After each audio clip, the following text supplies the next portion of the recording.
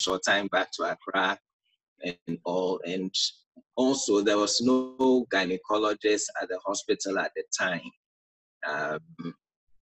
And so putting all that together, and as I said, I'm from Peru, the Eastern region as well. Before I finished the fellowship, I decided that I would want to join Regional Hospital Koforidua. Part of the reason also is that for some reason, I just didn't want to continue to be in Kolibor in Accra, as I stated. I think it had been a long time dream to work in outside of Accra for some time before returning to Accra. So it just fitted in, and I found myself in Koforidua. Interesting. So medical training was in Accra, and then. Oh yes, I went to the University of Ghana Medical School, class of '98. Okay. After medical school, we did our time. We were doing house job for 1 year, so I did a year house job, and after again, after you were going outside, to again, I had elected that I want to stay in my country. So, and then I didn't want to stay in Accra also. So I know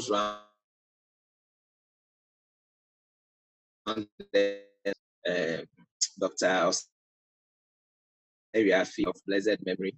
He had been to Baton in the Volta region and was working there after house job, and told me how good the place was to be as a young doctor. So after house job, I elected to go there. So I just chose to go there and went there after house job. So we finished in December. Then they appealed to us to stay on to help if you can. So I stayed on in January and February, and then March I was at Baton. And then, yes, so I went to Baton in the Volta region. I stayed there for about 1.5 years before coming to start my residency. When I went there, as I said, Dr. Yafi was there. And he did his exams in April. So that's maybe like a year after he had finished his house job and was successful. So I said, why not give the primaries a shot also? So I started preparing to write in September. That was pretty fast those days to finish house job in December to write your exams in September for your residency. Yeah, but I gave it a shot. That's true, because, and I think in your time there was nothing like Ghana College, and West Africa would frustrate you. They could even look at your face and say, come for the exams just once, so they won't pass you. You didn't go to Nigeria, so we won't pass you. Weird things like that. But how was it like for you? Well, I particularly did not subscribe to those assertions. I don't know, but I just felt that those assertions we had of our superiors were not exactly true. And so I told myself that, if some people pass the exam, why not? And let me study and go and see. And I think for that short time of about 6 months or 5 months, I think I studied hard to write the exam. By the grace of God, I was successful. That's amazing, because those times I don't think people were passing first attempts like that. That's amazing. Thanks be to God. So just wanted to find out, I've known that you've been in Koforidua, and under your leadership, no, let me not come to your leadership first. How did you rise to become the medical director in Koforidua? Well, I think as I went there as a specialist, obstetrics, gynecology, I just started, I was just doing my work. For me, one of the things that I think we should do always is to work hard. So I was working hard, and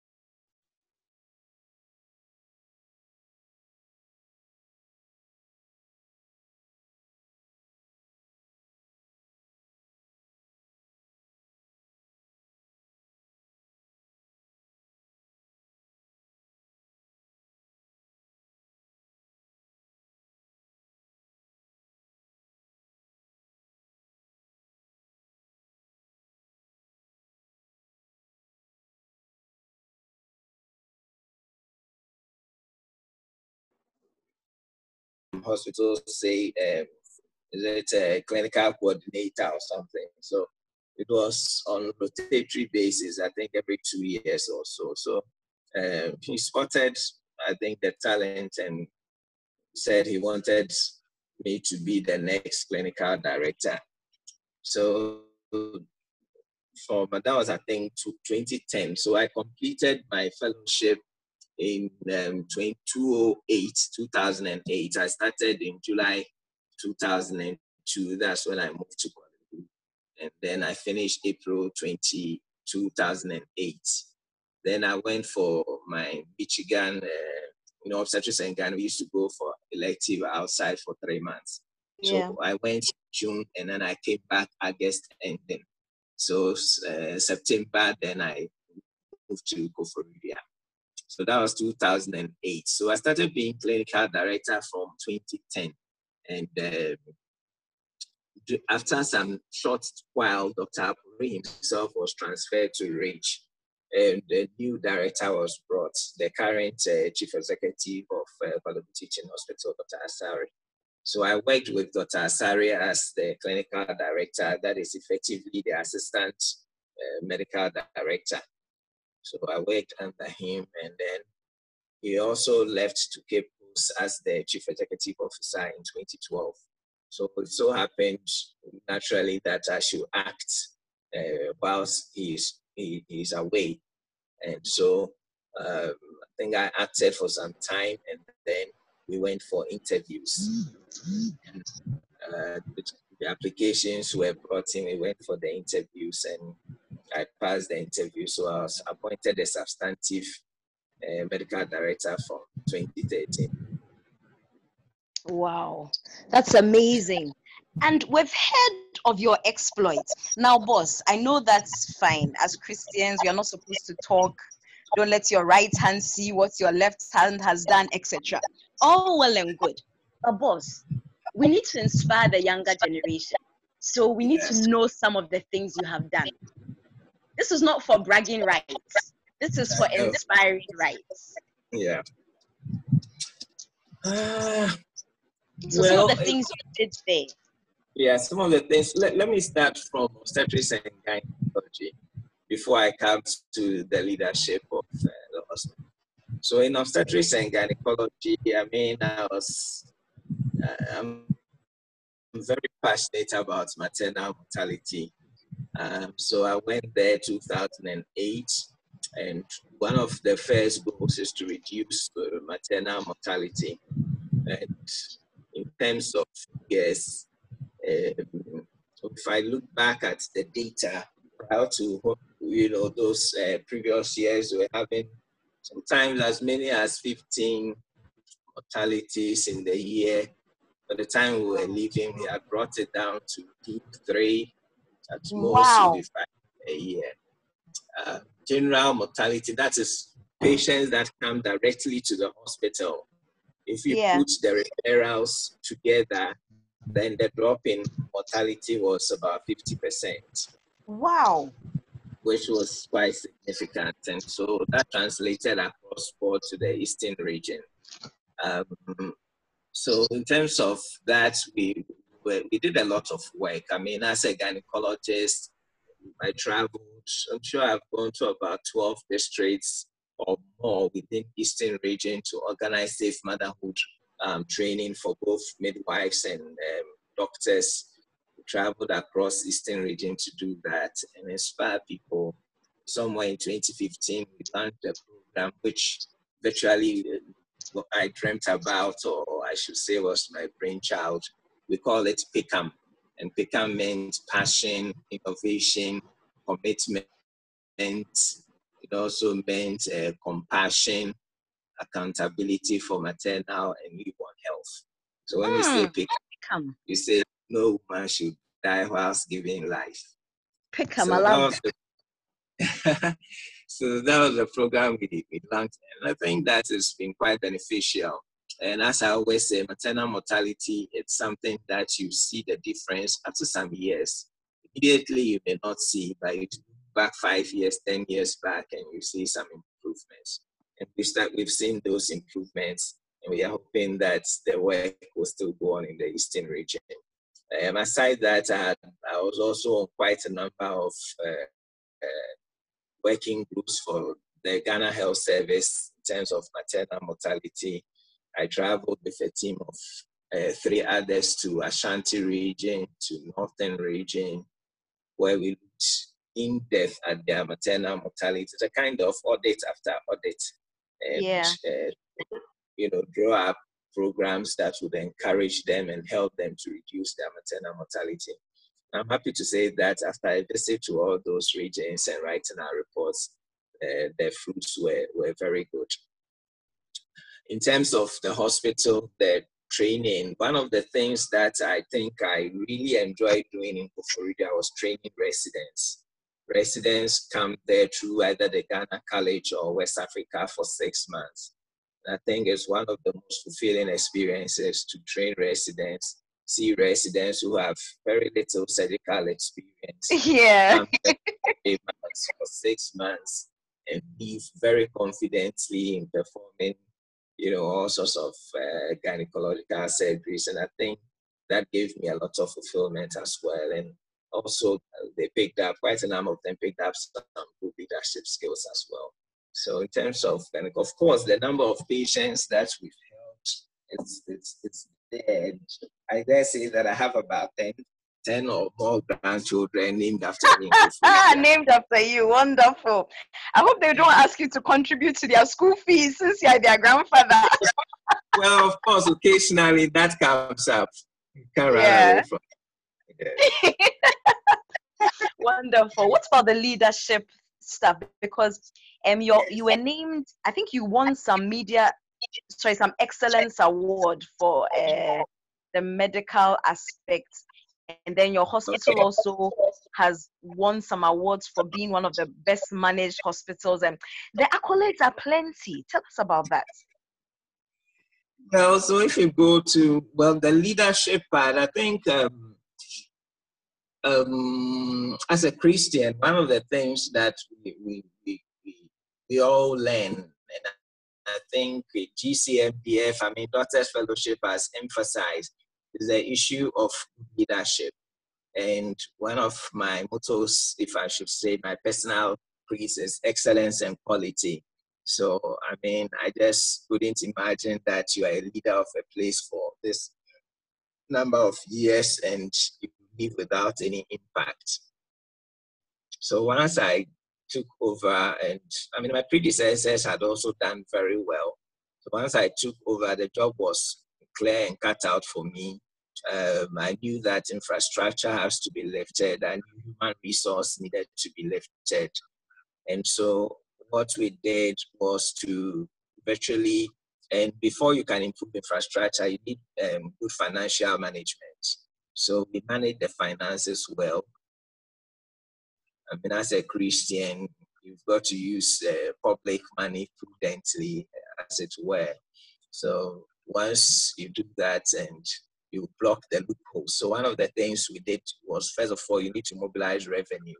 So we changed the system of revenue collection from hospital staff to the banks. We all know the issues when you have people using receipts to collect, monies under carboning and the rest. And in actual fact, a year or so before I took over, there had been a lot of financial malfeasance, and even somebody from the hospital got jailed out of that. So obviously, once we took over, then we brought in the bank to do on-site collection of our monies.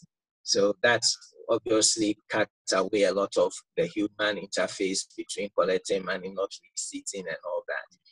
And then once you get the money, also you use it prudently. So the procurement processes were, then I think my predecessors had done very good work.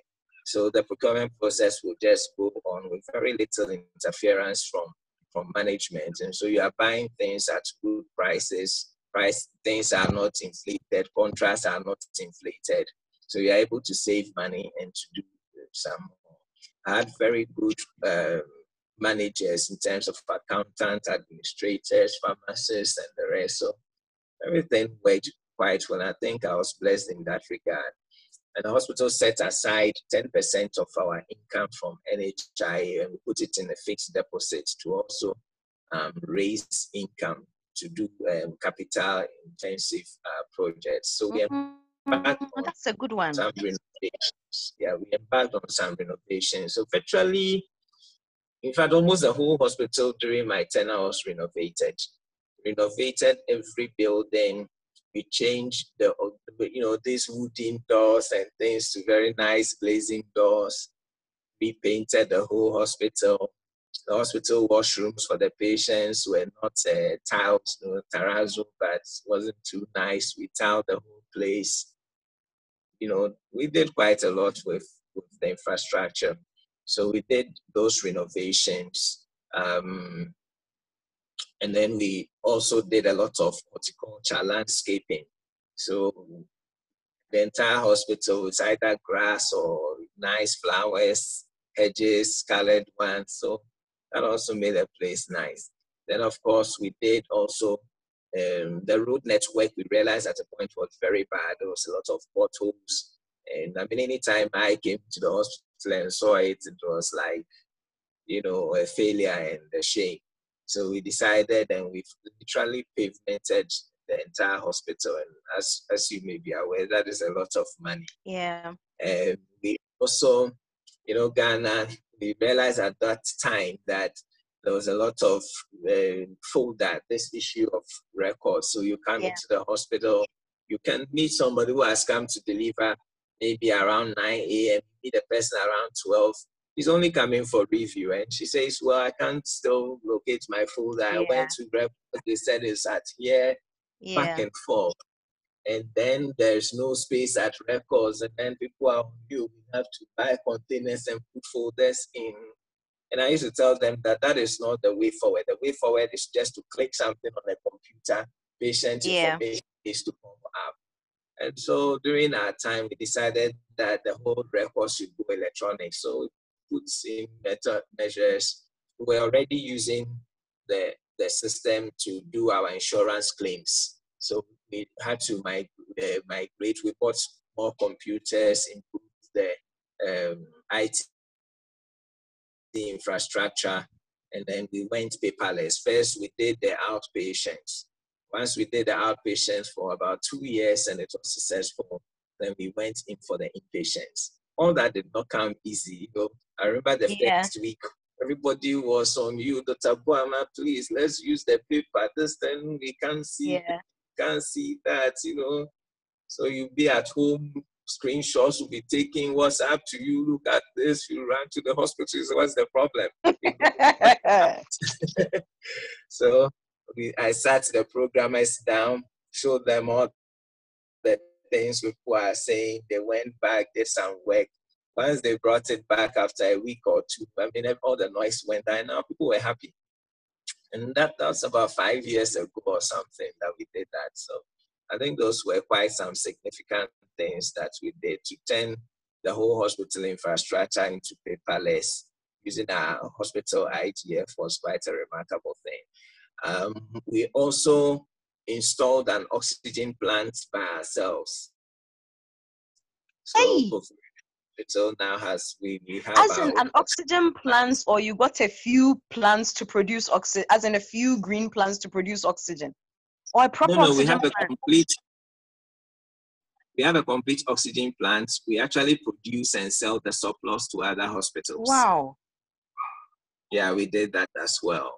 The hospital didn't have a good triage or accident center, but we did a nice accident center with about 9 beds on the wall, but you can expand it to take about 13 or 15 with oxygen points on the walls and all that.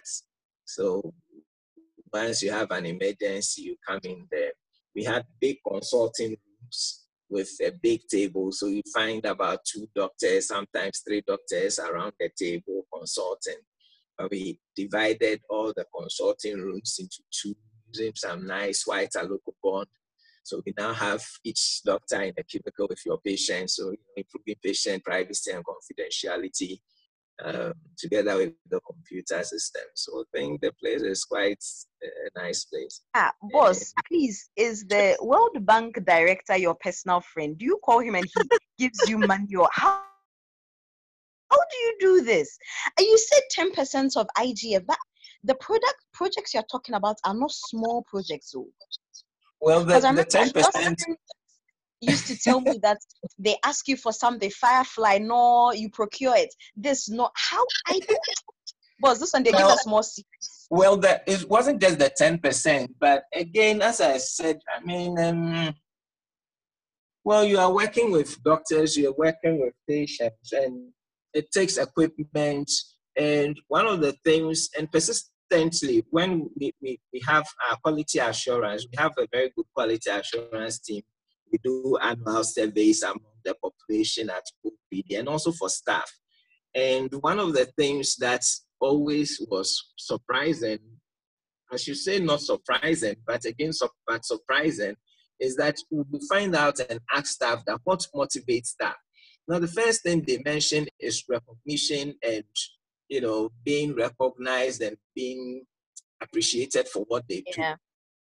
The second was logistics. And there was a third, even before money.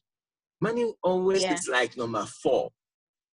So that tells you that when you recognize people and you give people the needed equipment, logistics, and infrastructure to work, I mean, people are going to work. And once we improve the infrastructure, I forgot one of the things we did was to compartmentalize the labor ward. We compartmentalized the labor ward into cubicles. So we had 6 cubicles. So that instead of this dormitory thing that everybody comes to the labor ward and is lying down, we compartmentalized into cubicles. So each woman had her own cubicle with the delivery bed, which is convertible. So you don't have to move from first stage to second stage to third stage, that sort of thing. And once we compartmentalize, then we also then encourage birth companions. So you come in with either your spouse or anybody of your choice to be with you throughout labor. Now that automatically translates into some food care, because obviously when your relations are there, staff will be nice to all of you.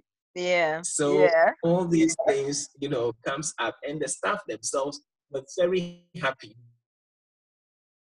You're coming to work and you're happy that your hospital is looking nice. Their flowers, the walls are shiny and all that. So that contributes to the motivation. So I mean, once there's a need for equipment, and for me being also a clinician, I mean, I practiced, I was on call, I did everything as I was doing before I became the director of the hospital, after I became the director.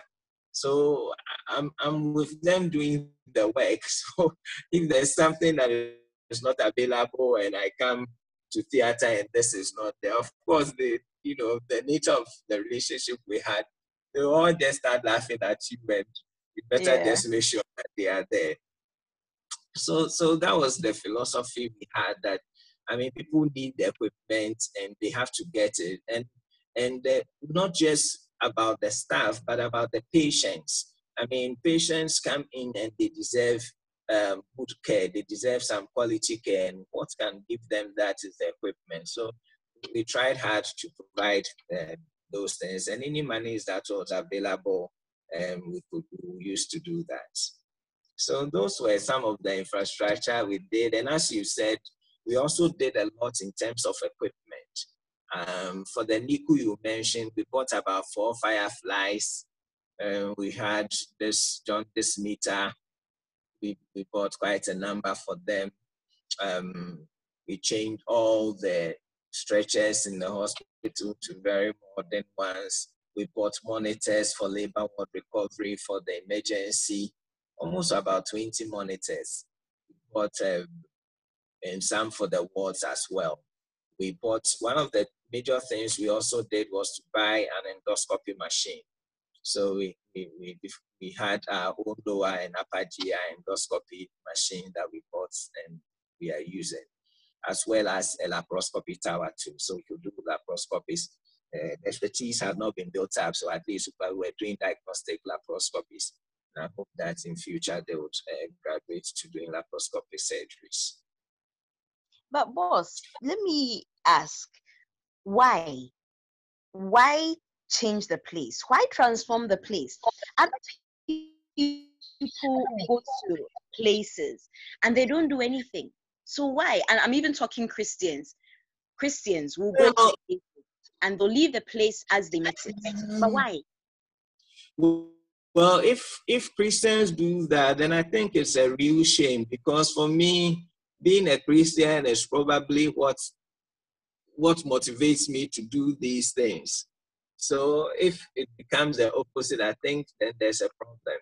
And I dare say that just being a member of GCFDF, I think motivates me to also do these things, because otherwise, if I come for the fellowship meetings and we are talking about leadership and how leaders are failed, what am I going to do sitting there? So obviously, I look at it that, hey, I mean, all these eyes are on you. Hey, you've got to perform.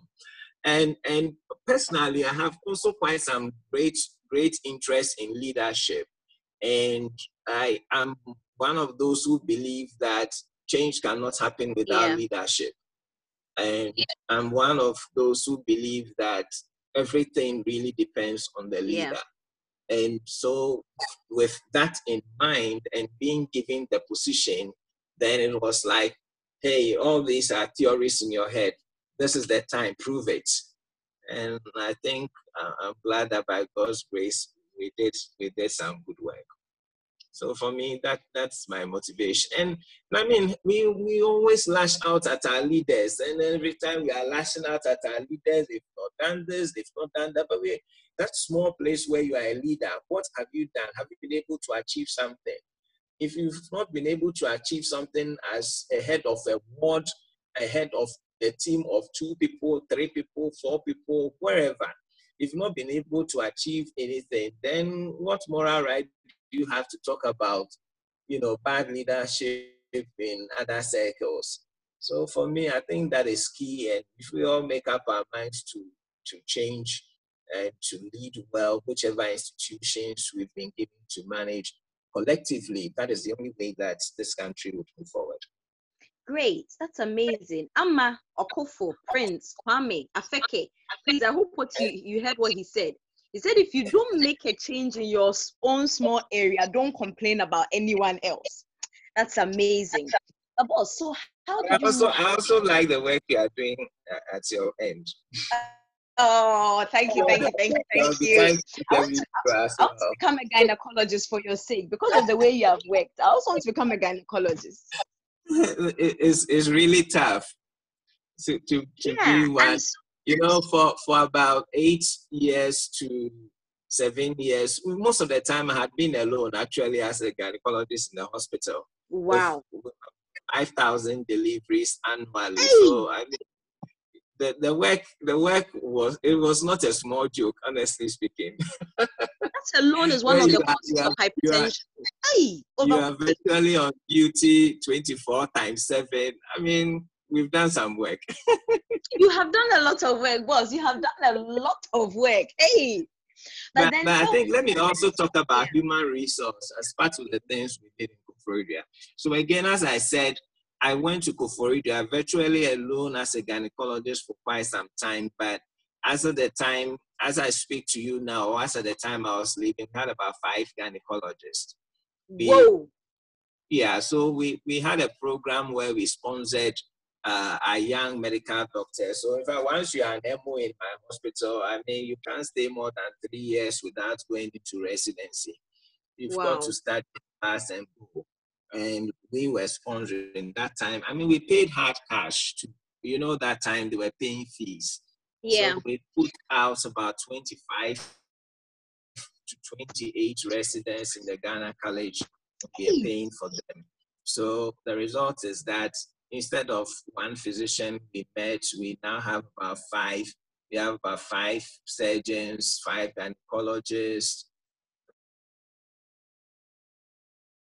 and more are going to graduate and come the next 2 years or so. We have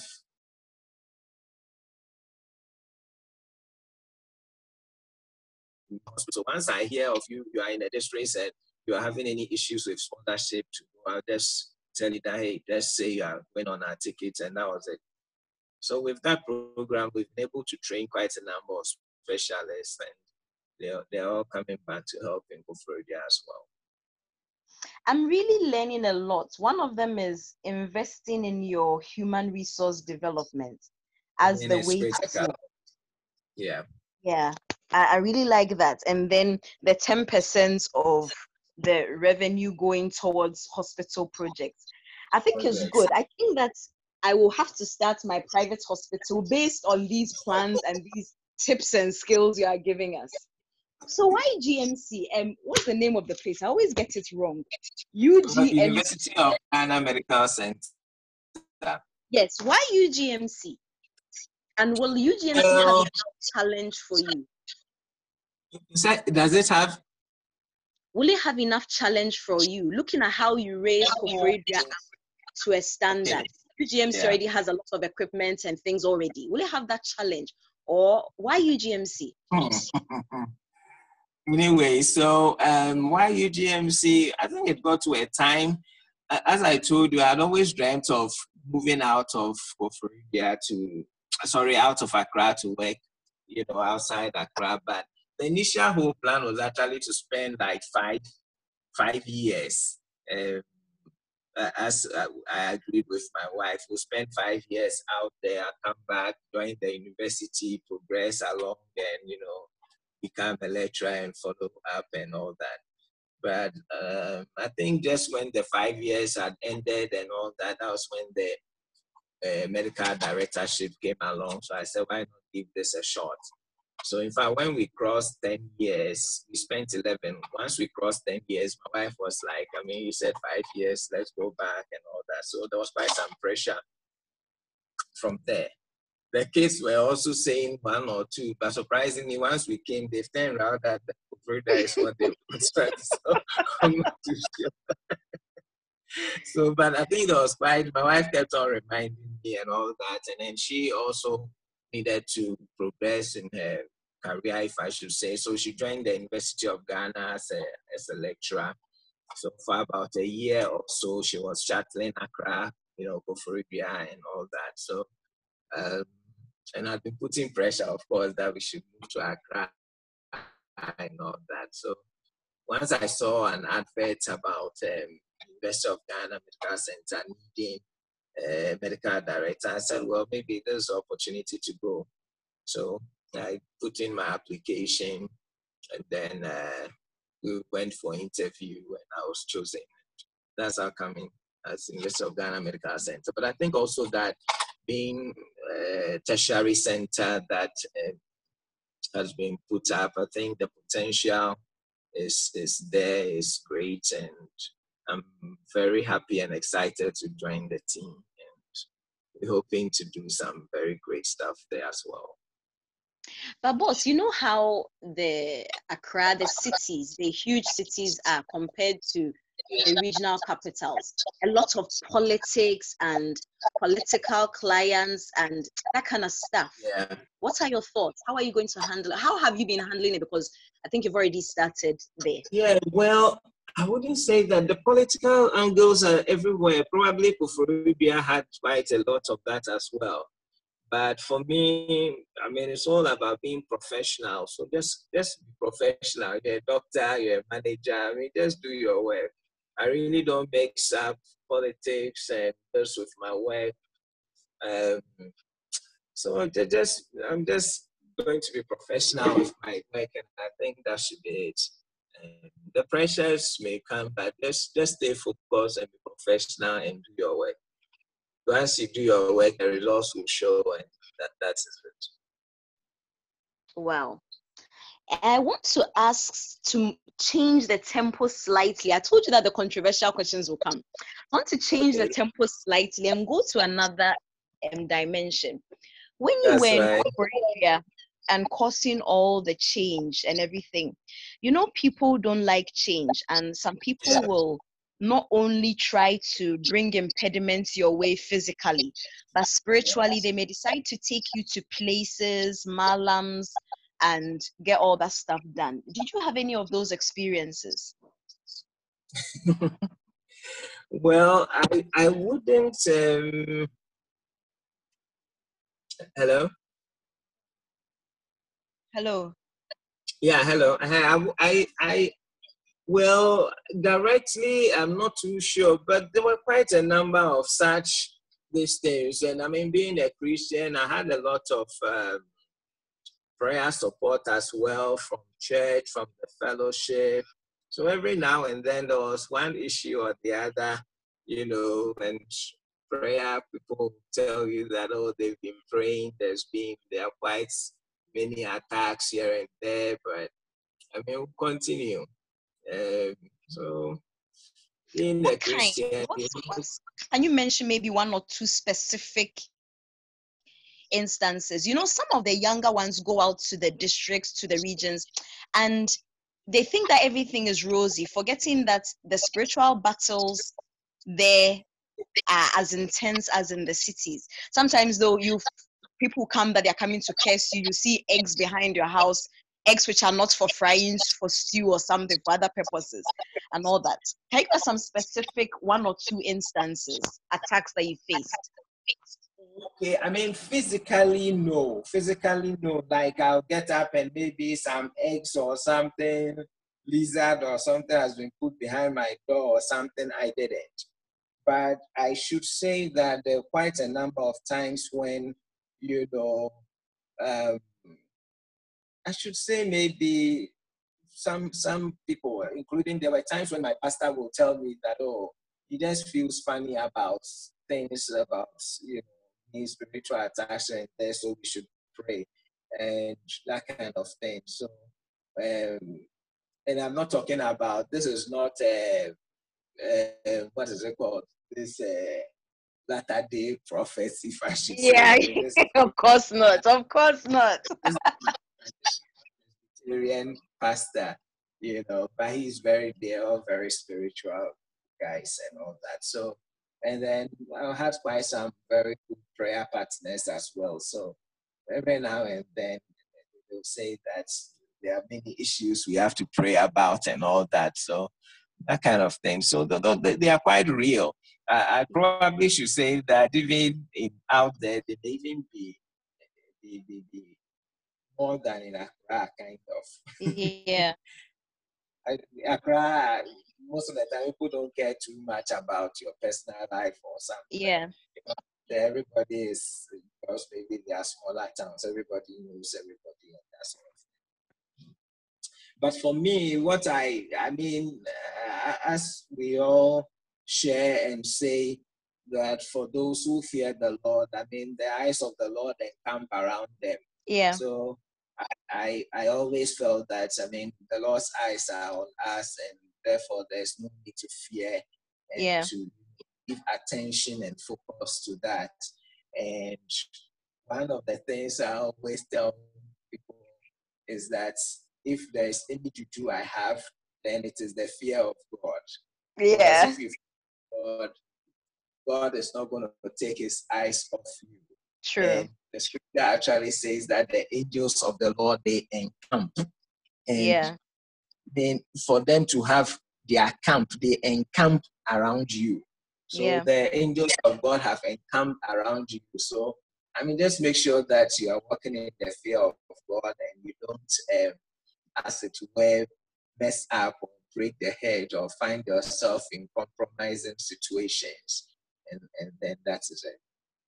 Wonderful, wonderful. Now let's still keep in the spiritual lane. And let me ask, what has been some of the miracles that you've actually seen God do in your practice? Some of the miracles that you know that as for this one, it wasn't human, it wasn't my ONG knowledge. This one there was God. Well, there's been quite a lot. There's been quite a lot. But one that come to mind very dramatically is we had a bad press issue about some triplets that died in our facility and all that. And during that same week, we had done an induction for a patient. And over the night, then somewhere, I think in the evening, I was told that, oh, she started bleeding. So they went in to deliver. So they went in to deliver. And then I think the uterus again was flabby and all that. So she had some PPH, and then they did a hysterectomy. And this lady then went to the recovery ward. I think day one, everything was fine. And then the second day, everything then changed, and then she had gone into respiratory distress. And so coming on the back of that first case, which was already in the media, or even, I mean, what was in the media, the account was false. Yeah. I was like, hey, this, another one is coming or what? What is all this happening? So in fact, I was like, this one, God should just take us out of this situation. Yeah. And so this lady was at the recovery, and I said, look, I'm just going to be here at this recovery ward. I'm not going to go home. So everybody will come and, oh, but Obama, won't you go home? I said, hey, this patient is like this, yeah, she can't breathe and all that. I should go home. To go and do what? I said, I can't go. So I was there. So, we're there monitoring, managing. It got some time in the evening. I'll call the physician. I'll say, look, this is the situation. What should we do? Then I called the people. I brought in the anesthetists. These are anesthetists. They are very good. But then we said, okay, so then we all started. So I will call people in Kuala Lumpur. They will also call their people in Konfanochi trained. So it was a combination. We all give them the scenarios, and then they'll say, okay, let's do this. And together we all do. So I remember around 3 a.m., then we took the decision that, okay, let's intubate. We took her to the ICU, we did the intubation and all that, and then managing around. So for almost 3 days, I mean, it was no joke matter. Wow. So the second day, even the family at a point, so in fact, when I come in the morning, I don't even see the family members. We're just like the sister and somebody who was coming. Then I'll be like, hey, what is happening? Yeah. Then I'll take you and go to the IC. When I open the door and she's happening, I'll just jump and the chest is rising. So, and all that. And then the family people will also come and ask me that, do I think when we got into something will come out of it? Hey. And all, oh, let's all keep praying. And we kept praying, and somehow, things turned around. And just when things are turned around, and we thought that day we were going to, have them. When I was in a meeting and I saw one of the anesthetists run out. So immediately I said, no, there must be something about the patient. That's why he has run out. So I followed suit and we went there. They said she had arrested again. We organized, we debated. I mean, it was a whole thing. So all that went on. Then by the grace of God, this lady, went home, Hey, wow. That in my recent times, that is one major miracle, and we all knew this if it had not been God, there's no way this lady would have gone. My adrenaline levels cry even high, even though I'm just listening. My adrenaline levels were all high. Wow. Yes, I'm sure within that 72 hours, I probably slept for about 6 hours. Wow. Tell us another one. One more. One more. Well, there was also one very critical one. For that day, I was going to Accra. So when I was going to, it was a Sunday afternoon or so. So I had actually almost sat in my car and I was going to Accra. So they called me that, oh, this patient who had the IUFD, she had delivered, and I think she was bleeding a little, or something. So I said, oh, okay, I'm on my way to somewhere. And in fact, I'm not sure I was even the one on duty. So they should call my colleague who was on duty and all that. So I did that. So immediately, but it started drizzling and all that. And the way I had been called about this case, I said, okay, they should call my colleague who was on duty. But I just turned and said, this thing, they are calling me. So I just called the guy in Accra that I was supposed to meet for the appointment, that he knows what, I'll not be able to come to the Accra again. So I just drove on, and I was in a pickup truck. And that day it had rained very heavily. So with the pickup truck, I could at least make my way to the hospital. But that rainfall, I think 4 people died in Bufurudia or so from that rainfall. So it was very heavy. And my other colleague was using a saloon car. So he had passed one direction to the hospital. The whole place was flooded. He needed to turn around and all that and go to use another route. So virtually he got to the hospital about 30 minutes after I had gotten there. And when I got there, I mean, everybody has surrounded this patient who, at the time I got there, the patient was just in shock.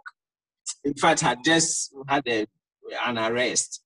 Hey. So we just did 1-2 CPR, and we actually just bundled her in our arms and, went to put her on the labor ward. It was on the labor ward, so the distance is quite short. But we literally lifted her. We didn't have the time to put her on a stretcher. We just lifted her, rushed her to the theater. The anesthetist was there, and then she intubated and started the bagging and all that. And all the lines had collapsed. She didn't have any lines. So I did the cut down and then got the one vein, and then that was a lifeline. And all this, I was actually in my house dress. So now that we've got the line and all that, I said, okay, I'm going to the changing room, change into my scraps and come. By the time I came, the cut down line had gone off. Oh. So I was like, hey, what matters are these? So we said all the same. So everybody set up, and then luckily somebody got one tiny thing with a pink needle on the leg. After it had gone in. So that was what we started using. So we used that tiny pink one on the leg. Then we opened up, did the hysterectomy and all that. And I mean, that was a very dramatic one. And later when the patient recognized and was thanking me, I was like, this woman really saw all that happened. Wow. If we're going to go on with these miracles, I'm sure we'll never end here. But I know people are itching to ask other questions too. So let me just ask you a couple more, and then I'll open the floor for others to ask their questions. Okay. So you have 1,000 questions, oh, never mind. Let's move to family. How and when did you meet your wife? Wife, it's like you're blushing, boss. I met my wife probably about 7 years before we got married or more. I was actually doing my national service. That time I was posted to Ghana National Commission on Children after sixth form. Yeah, after sixth form. And we had the science club and the rest. So they also used to come to the place for the science club, their school. They had finished and were, I think, at home waiting to go to school. So she used to come there, they used to come. So I knew her there. Just casually that time. So I left, went to university. And then when we came to campus at college, I think sometime when I was in 5th year or something, 4th or 5th year, I met her on college again. I said, what are you doing? She said, oh, she's a nursing student. And all that. So we're just friends and casual friends and connected. So it went on and on, a few relationships here and there. We got into a relationship as well. But I think during house job time, I wanted to settle down, and then from all the rain that we had, there's been some few disappointments here and there. Some people, I'm AS, so I had a few AS trips here and there. So even this person, you pay so much, and then find out the person is AS, you have to pull away and all. But so during house job time, then I said, this lady, she looks okay. Why not give it a try? Then I remember, I don't know what happened, but that time, so somehow we got attracted to each other. We were visiting. And then during the house job time, I proposed to her. And she accepted, I think after 2 months or something. After 2 months? Hey! remember during that 2 months, there came a Valentine's Day or something. So I remember, and she always says that I just came in and I just put the things on the bed and left or something. I don't know whether it was just like that. Yeah, so she said, and I just came and put the things on the bed and then I said something and then I left. So I said, the thing too was delayed. I wasn't sure what her decisions were and all that. So I said, I will. Oh, that's amazing. So it's been how many years of marriage? So this year, it will be December 28th, will be 18 years. Wow. Yeah, 18 years. And how have you been able to make time for family? Because you have 3 children, and for many years in Koforidua, you were the only gynec. And gynec, you're constantly on duty 24/7. So how were you able to make time for family? That one too is really tough. But again, it's about the time management. So what I did really is that, and I like to teach them, to teach them their schoolwork and stuff. So I didn't like the idea of a private teacher or whatever. So I told my wife that I want to do that myself. So what happens is that once I go to work, I know that at least by 6 o'clock, they would have eaten and done everything. So by 6, I'll come home. Then I'll check on their work, sit down with them. They will do their homework and all that. So around 8:30 when they sleep, then I go back to the hospital to round up the day before I come back to sleep. Hey, but what about your wife too? My wife, well, somehow, she will also be at home. But interestingly, my wife actually did her degree, her master's, and doing her PhD after we married. So okay. She's also been out of the house for quite some time. The master's, she was out, they've gone for a year. And all this, so I probably am even more around the home than she is. Oh, really? Oh, really? So when she comes, we try to be around the weekends like this too. I'll be around. So in terms of the children, I probably, spend more time. But as I said, during the time when I know they've come back from school, they finish eating, doing stuff, bathing, that they will be at home. That time I try to be at home at that time. Then when they sleep, then you go back. Otherwise, the children, they'll all be like, Daddy, you just came, you are going again. Sometimes they say those things. There are a few times when I'm going back to the hospital in the evening, I even have to find some other story to tell them to stop their plenty again and again stuff. Wow. But I also, at least now, once we got some numbers, at least, I think once we got some numbers up to the last 3 years before I left Koforidua, I was able to take at least some annual leave of a sort. So during that annual leave, I try and take it during the time the children are on vacation. So we are able to be at home with them. There are times when we've traveled as a family outside, maybe go to Cape Coast, Takra Day, spend a week or so and, be together and come back. I also try every December during our anniversary, we go somewhere, we go, at least 3 days, 2 days, we'll go outside where we stay with my wife alone. So those are some of the times I try to create. Yeah. So that anniversary that you mark, proposal anniversary or the wedding anniversary, which of the anniversaries is it? That's the wedding anniversary. It ties into Christmas and it makes every Christmas quite special. Yeah. Okay, so let me round up so that we can listen to questions from the others. So what words of advice do you have for young Christian doctors like me who want to be like you when we grow up? I think it's a matter of balancing things because with all this, church is also there, So do some church work as well. I'm a Presbyterian and I like the youth ministry. So I'm a youth teacher. Presby, we have JY. So I'm a youth teacher. So if I'm in town and I hear teacher Kwame, then I know that that person is coming from Dansoman, my Hey, JY. teacher Kwame. So in Dansoman, that time I was in medical school, so that time mostly I was just Kwame, so it's what teacher Kwame is that you say doctor. One more, two more can do.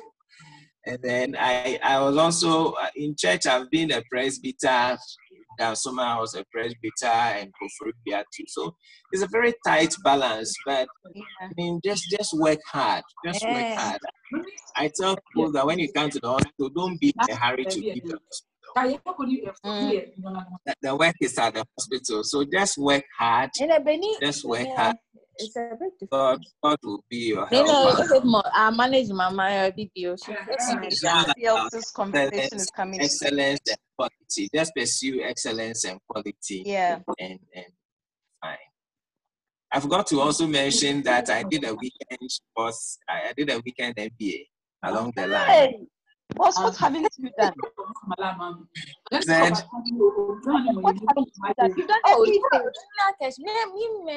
there's a lot of feedback. Standard very high for us. There's a lot of feedback. Yeah. Can the person mute the mic so that I want to make a certain point? Do you hear me, Adma? Yes, I can hear you. Okay. So I think what I also want to say is that, in fact, when I look around, I find that in certain ways we need to rise up a lot. One, as Christians, and two, as doctors, especially when it comes to leadership. I think more of us should do courses in administration. We should do MPH. Okay. So that you can always do it alongside. I mean, it's hectic, but hey, once you are young, just put your energy to it. I mean, when I was doing my MBA, I was still doing full work gynecology, full work medical director. But I mean, I'll wake up in the night and study. And those that were with me, even at work, never realized that I was doing anything because my work pattern never changed because I was doing a course. And at the end of the day, I came up tops of the class. So it's all about hard work. And but as I said, I mean, because if you look around, I dare say that most positions that we are even supposed to be occupying as doctors, we are not getting people to even become district directors. And the rest, you need to rise from there. District director, regional director, then you can come up to the headquarters to head things, and even in our institutions. And so it takes some sacrifice whilst we are young. So I think, and I want to encourage a lot of young doctors, after your specialization, go into things, go into public health. Wherever you are working, show the initiative. Things that are supposed to be done that somebody is not or anybody is doing, take the initiative and do it. And I think once we show that leadership, it's going to, transform and progress into great things. Nobody is going to do it for us. Nobody is going to build a health system for our country. True. And we've got to do that, especially we Christians. True. We don't have any option. I really like your last point that we have to rise up as Christians and as doctors to provide leadership for the health system that we want Ghana to have. I really, really love that last point. Thank you so much, Dr. Kwame Anim-Boamah. You said the standards so high. How can we ever get there? So high. So now let's open the floor for questions. So please, if you have any question, you raise your hand, and then I don't know how I'll call you, but if you have a question, please raise your hand. How will that appear?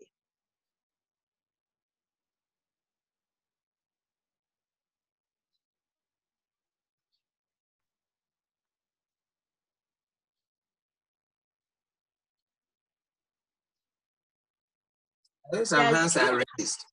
Sorry? I think some hands are raised. Dr. Boamah, if you can see them, because me, I'm lost in this thing. I'm now looking for them. So if you can see them, please let them ask so that you can go ahead and answer. I am lost. Okay, so Ruth Ayete.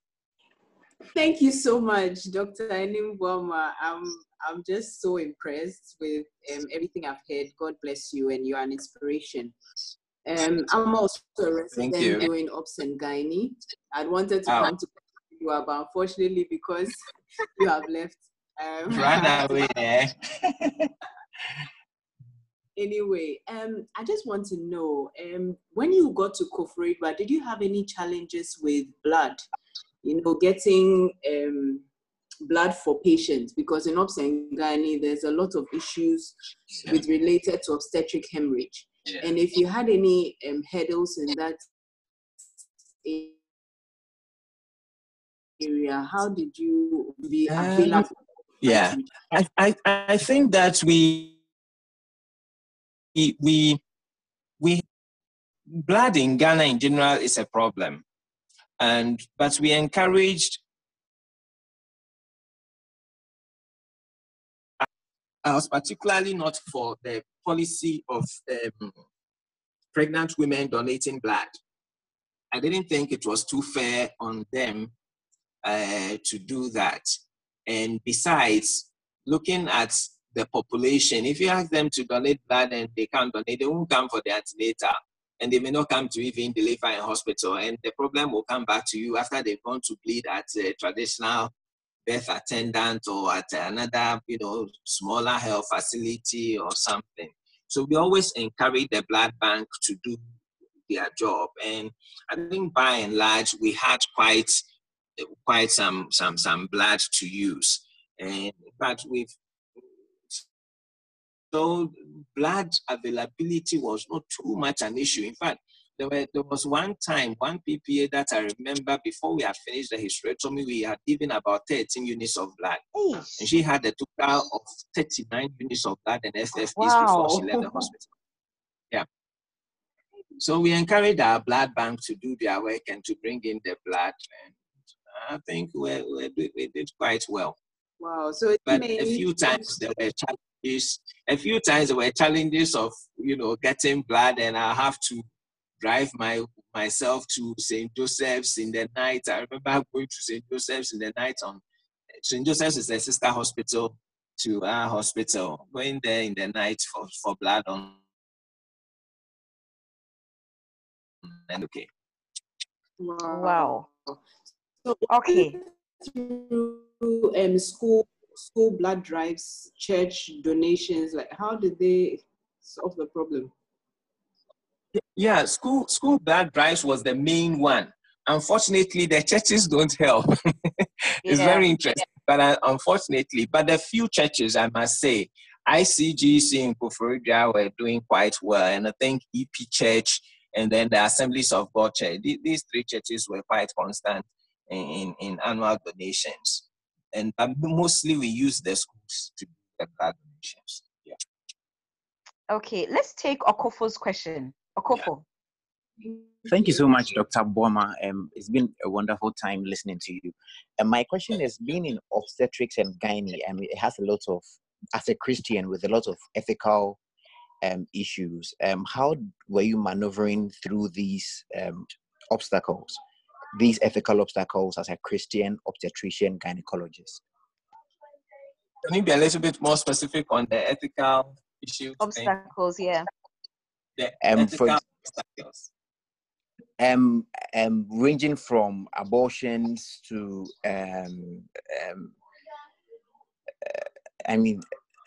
others don't readily come to mind, but using, some Christians are even against certain contraceptive methods and all that. The issue of the abortions is quite a controversial one. One of the issues, especially in most government facilities, was the haphazard nature, if I should say, in which abortions are done. So you have some doctor doing it sometimes in some consulting room, some doing it in some corner of the hospital and all that. But I think through IPAS, at Koforidua, it had been organized into a comprehensive abortion program that was based at the Family Planning Center, where practitioners who were interested had been trained to offer these services professionally together with contraceptives at the family planning. So once you are a Christian like myself who wouldn't offer the service directly, you have the duty, I should say, to refer them to other practitioners at the family planning, and they have their services done. So you didn't really have to do it if you don't have to, except the usual ones that we know, the medical ones, indicators that you do on the usual obstetric ward for either severe preeclampsia or something. But again, as a Christian, we are always guided by our ethics. So once you are not sure, don't do it. And I think once you do that, you should be fine. And then talk to other seniors as and when basis. If there's any particular issue at the time that is challenging, you can ask for counsel and advice from others. Yeah, I think that's a very good one, to constantly talk to our seniors when we have challenges. And once we have Christian seniors like we have together in this family on this page, it makes everything much easier. Dr. Jocelyn, your hand is up.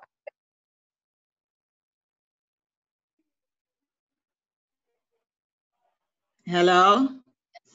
Yes, we can hear you. Okay.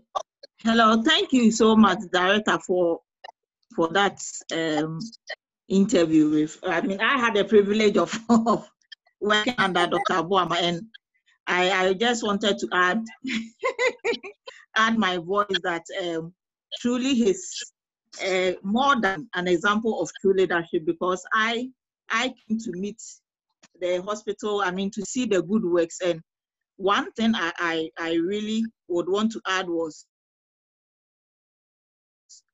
as Christians, I mean, we need to let our actions show a lot. And I think he was such an example, because I was privileged to know a colleague who was not even a Christian working with Dr. Boamah. And I mean, everything just showed that he was a good Christian and his work showed. And there was a time we're talking about the good changes that we've seen in the hospital. And the person, a colleague doctor, even not a Christian, was like, he's been in this hospital and he even wonders what has been happening all these years, because he was just marveled at the good leadership.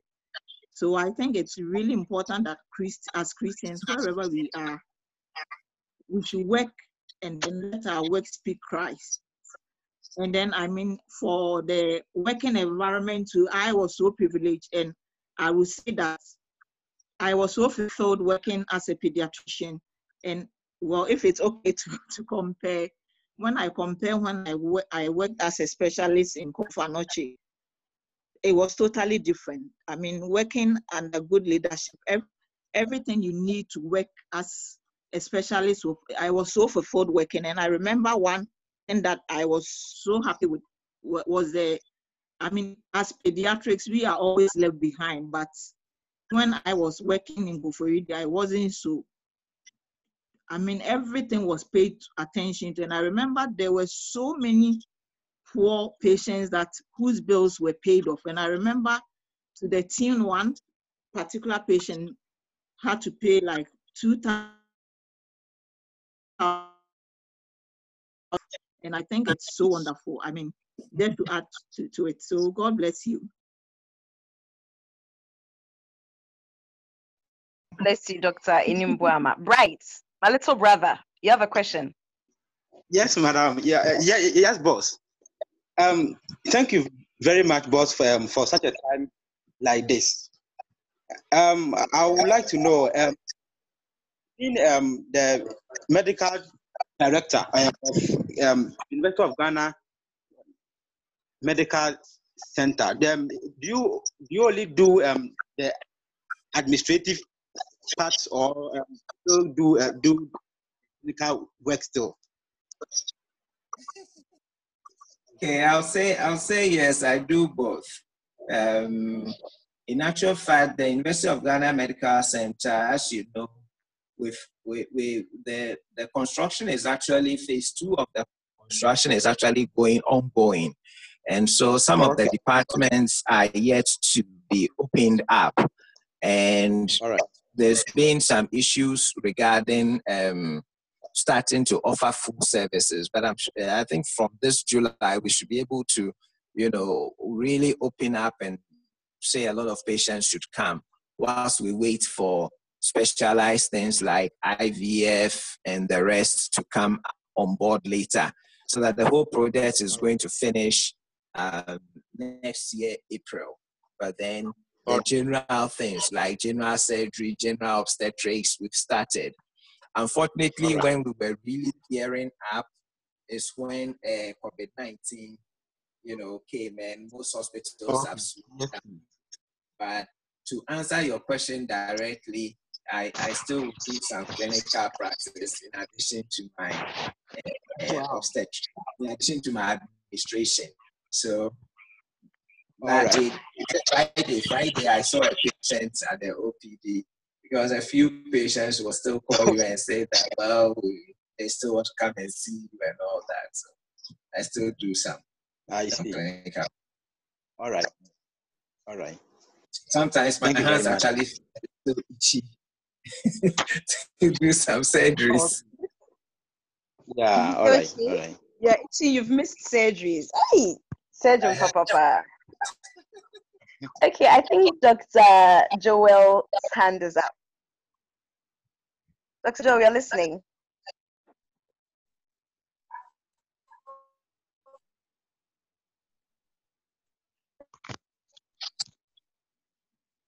Yes, Dr. Joel. Hello. Yeah, hello, this is Dr. Jacqueline. Hello. Okay. I think Dr. Joel's... This is Dr. Etri. Hello, this is Dr. Jacqueline. Good evening, everybody. Jacqueline, please hold on and let's let Dr. Etri finish. Good job done. Hello, Adoma. Can I go on, or I should wait for you? Hello. Sorry. Jacqueline, please hold on for Victor to finish. Yes, Vesto. Yeah. Victor, go on. Good job. Whenever I hear you talk about what you've done and what God has been using you to achieve, a question that I have: what do you think can be done for others who are manning, who are heads of district hospitals? How can they do to attract more colleagues to their places of work so that service can improve? And this question number 2, attract specialists. Thank you. Where? Victor, your second question, sorry.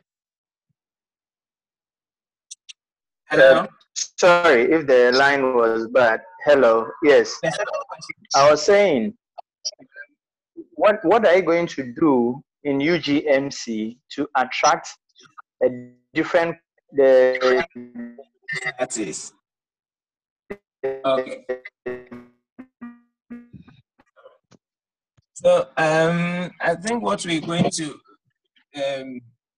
the others, the district hospitals, I think what they should do is, as I said, if people have the knowledge, or if people know that they'll be given opportunity to go and advance themselves, they tend to be encouraged to join in and to come to the districts to work. In addition to very little incentives, of course, accommodation, it's something extra as some form of rural allowance helps people to, come to some of those places. At UGMC, we are partnering with UGMS, the medical school, to get some specialists to do some work there as well, and that will be remunerated. In addition, we are also trying to look at the issue of accommodation, which we know is a problem in Accra, so that others who want to join can come in to join. Hello, Adoma. Yes. Yeah, I think Jacqueline can ask a question. Okay, Jackie, please, you can ask your question now. Hello, good evening to everybody. Thanks for the opportunity. Dr. Boamah, God bless you for your exemplary. God bless you for your exemplary leadership.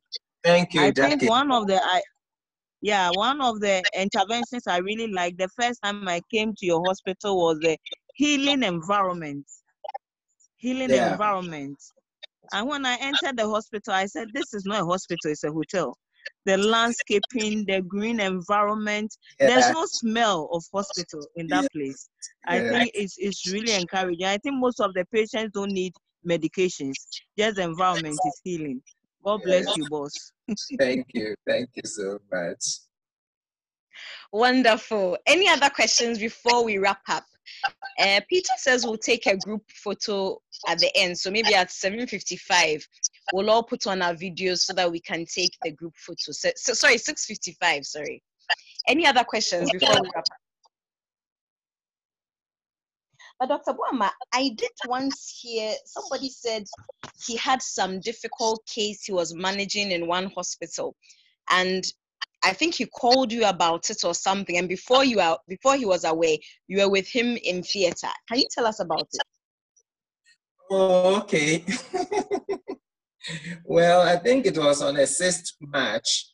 And as usual, I mean, that's our work. It doesn't know holidays. So I had gone to the ward and was doing a ward round. Actually, my intention was to do the ward rounds and finish around 10 and go home so that I can take the children somewhere to while away time for the holiday. So just when we had started, I had finished the first room or so, then I got a call from my other colleague who works in Sawom that one of the medical officers at Begro had a very bad case, and they were like, the case is so urgent, they can't transport the case and something. So the whole thing was quite confusing. So they can't transport the case, so they have to, he's planning that he has to open up there. But looking at it, he can't manage alone. So the way I saw it then, and so I said, okay, then he should let the doctor call me, and so that I know exactly what was happening. But then instinctively, I thought that it was going to be a whole this thing. So why not just, go to the place? So I just then called my driver that the way the whole thing is and the adrenaline levels probably maybe a bit risky me doing the driving myself. So I called the driver who drives me usually. I think he was not available. So I called another one and he said it was available. So I took off and picked him from his house, and then we headed towards the grove. So I had not actually called them or told any of them that I was coming. So I got there and then I asked them where are they, and then they said they were in theater. So I just asked the nurses to show me, and I gowned. Then I went to the theater. Obviously, it was a very bad case. I mean, blood was all over the ground. I think one or two of them had donated blood for the patient, and so I took over and did the hysterectomy, but the bleeding and all. So once I got there and I saw the situation, I made them call back to Koforidua that we needed more blood. So another car actually came with 4 units of blood down to the Begro again. And at the end, we do actually happen to be a staff and was made wife. Wow. Got to know after we finished the case. Wow, that's amazing. This is another of the miracles you didn't say, your boss. I think we have to write a book, or we should do a movie on your life. I don't know which one you prefer. It's good. But thank you so much. One of the things I also did was, sometimes, some of the doctors needed some capacity building. So what I did was actually, I don't know, but for some reason I preferred also to go sometimes to know the hospital, to know the conditions and the way they are working. So Okay. I'll ask you to pick some 4 or 3 cases, then I'll come there.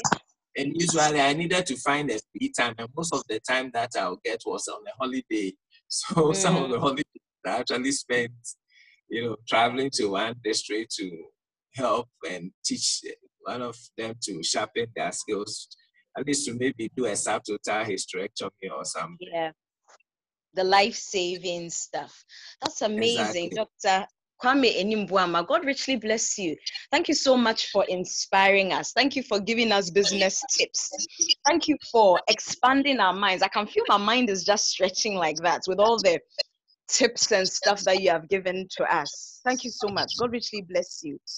We will take a prayer, and then we will turn our videos on, and then we'll take a picture. And before the let me prayer, just, okay. yes. Sorry, boss, continue.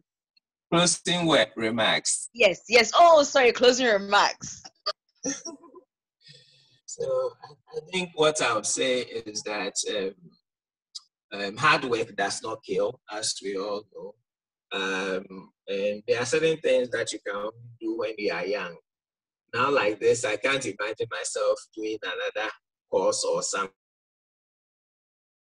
It may be very difficult to go and sit in classroom again or something. So once we are young, I mean, let's do as much as we can in terms of the courses. Let's work hard as much as we can. And when we are given the opportunity to lead, there's no other leadership than leadership by example. So be there where the work is going on and get a hands on. If it's flowers they are planting, be interested in the flowers. So I tell people that I literally design where flowers should be, how it should be planted. Wow. Chief horticulturist.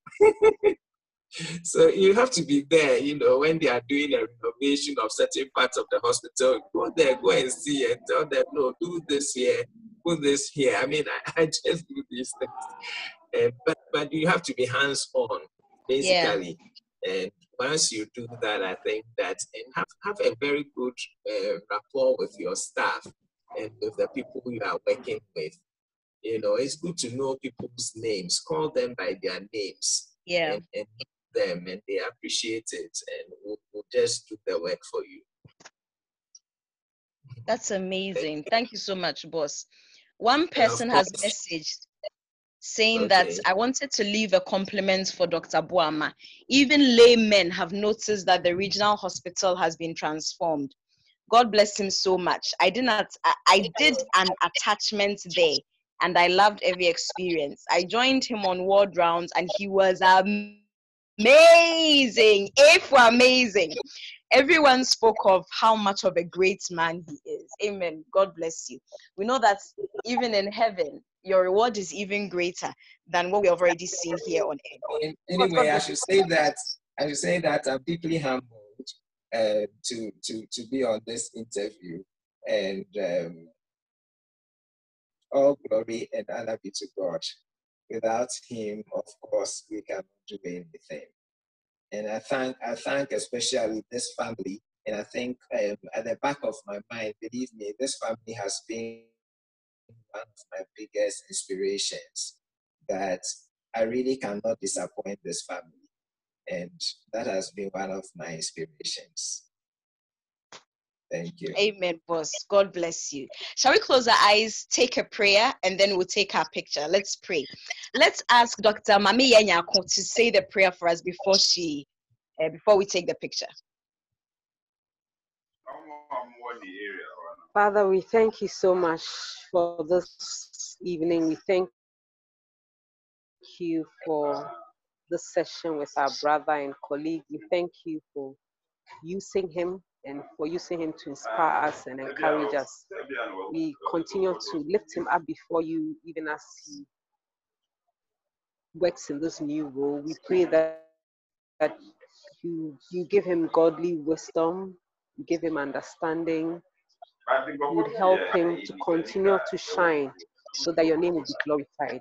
And we pray for all of us that through this interview, may we all be encouraged. May we not give up. May we continue to trust you so that wherever we are, you use us as lights to bring warmth, to shine, to glorify your name. We thank you and we bless you in Jesus' name. Amen. Amen. Amen. Thank you so much, Mami Yenyako. Your interview is coming up very soon. So I'll just encourage each and every one of us to join GCMDF. You can go to the website, have a look, and then you can join. And Jackie is also reminding you that let's all pay our dues. So let me hand over to the host, because as to how you do a group photo when we are in thousands of different locations is beyond me. So let me hand over to the host at this moment. Thank you so much for being with us. Thank you. Okay. Thank you so much, Dr. Anim-Boamah, for such a wonderful time. Thank you, Dr. Adoma, for a very on-point moderation. So all you need to do is to turn on your video. So just turn on your video, click on the video, and then I'll see your face, and then we'll take the picture. Yes, so I think I am starting to see the faces. Yes, just turn your videos on.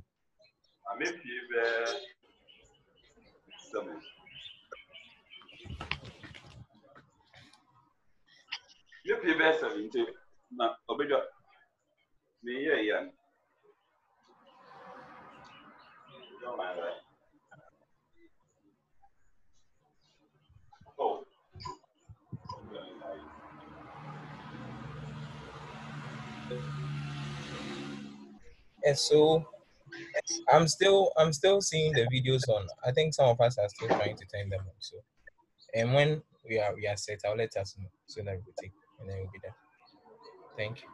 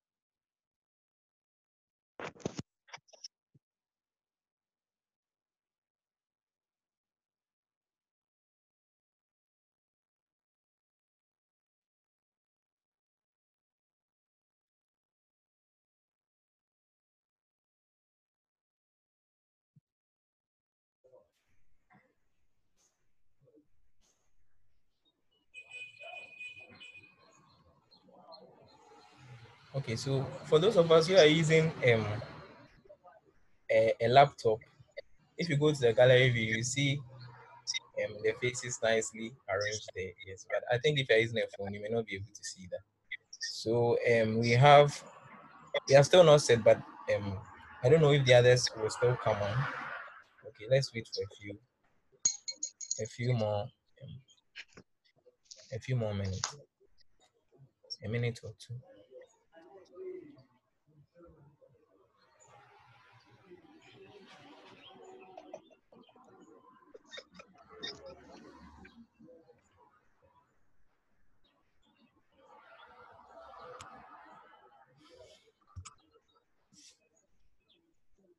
Prince, my smile is losing its shine. I've been smiling, so it's losing its shine now. Let's take a picture. Why? Okay.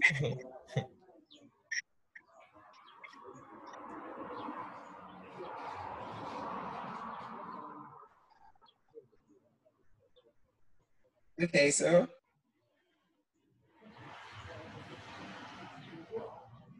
which are we taking? I've taken quite a few. I think. Okay. I think like your head here. I think the problem is that some of us, our networks are not that that good, so it's like it comes on and goes off and all that. But I've taken a few. They were not. The grade was not full though, but I think not to not waste much time. I think that will be okay. That will be okay. So thank you so much. Okay, so God bless you all. Bye-bye. Bye. Thank you so much. Thank Thank you, you. Victor. Bye-bye. Well, Victor. Bye-bye. Thank you. Super. Good job, Dan Besto. Thank you.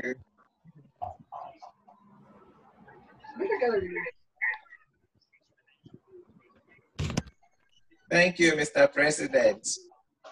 Hey, we haven't signed this thing. Hi, Michael. Hello, Michael. Thank you. Hi. Good to see you. Fantastic job, Dan. Well done. Thank you, Michael. You will be on soon.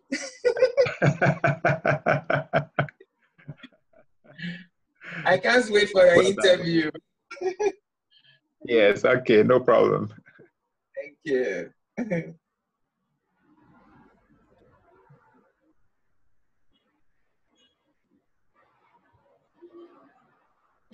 People are now connected. Wow. I guess I should keep taking the pictures. Oh, right now that I've closed, now that people's camera have come. Okay. No problem. Dr. Hafiz, I see you.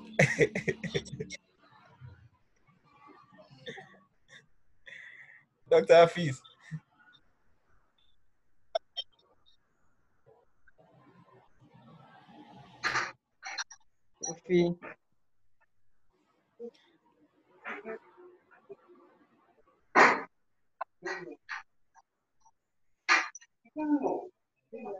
Oh, my camera is now working.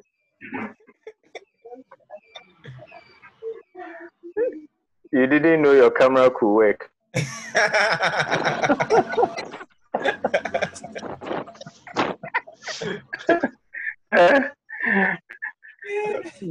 we are bush people on Zoom. We didn't know how we could use Zoom. Yes, that's true. That's very interesting. Yeah, good job in UGMC. Thank you. I got a call from the hospital, so my line went funky. Yeah. But that's okay. We've started our small things there, you know. Where small is what? Pediatric things. My friend. Oh, said you know all the challenges of the hospital by now, I'm sure. small pet. Well, all that test is not gold. No. It's not all that is gold. We are trusting that things will get better. Yeah. But that's why we are there. So very soon, come up big. Thank you, Charlie. Say hello to Grover, Victor.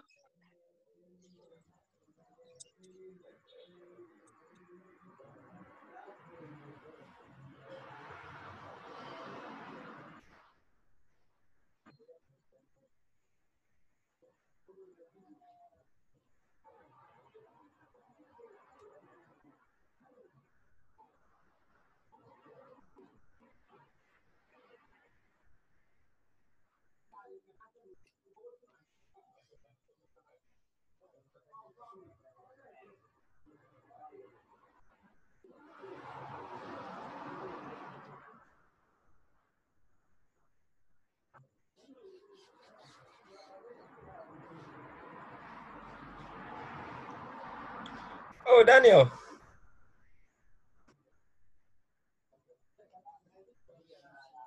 Danny.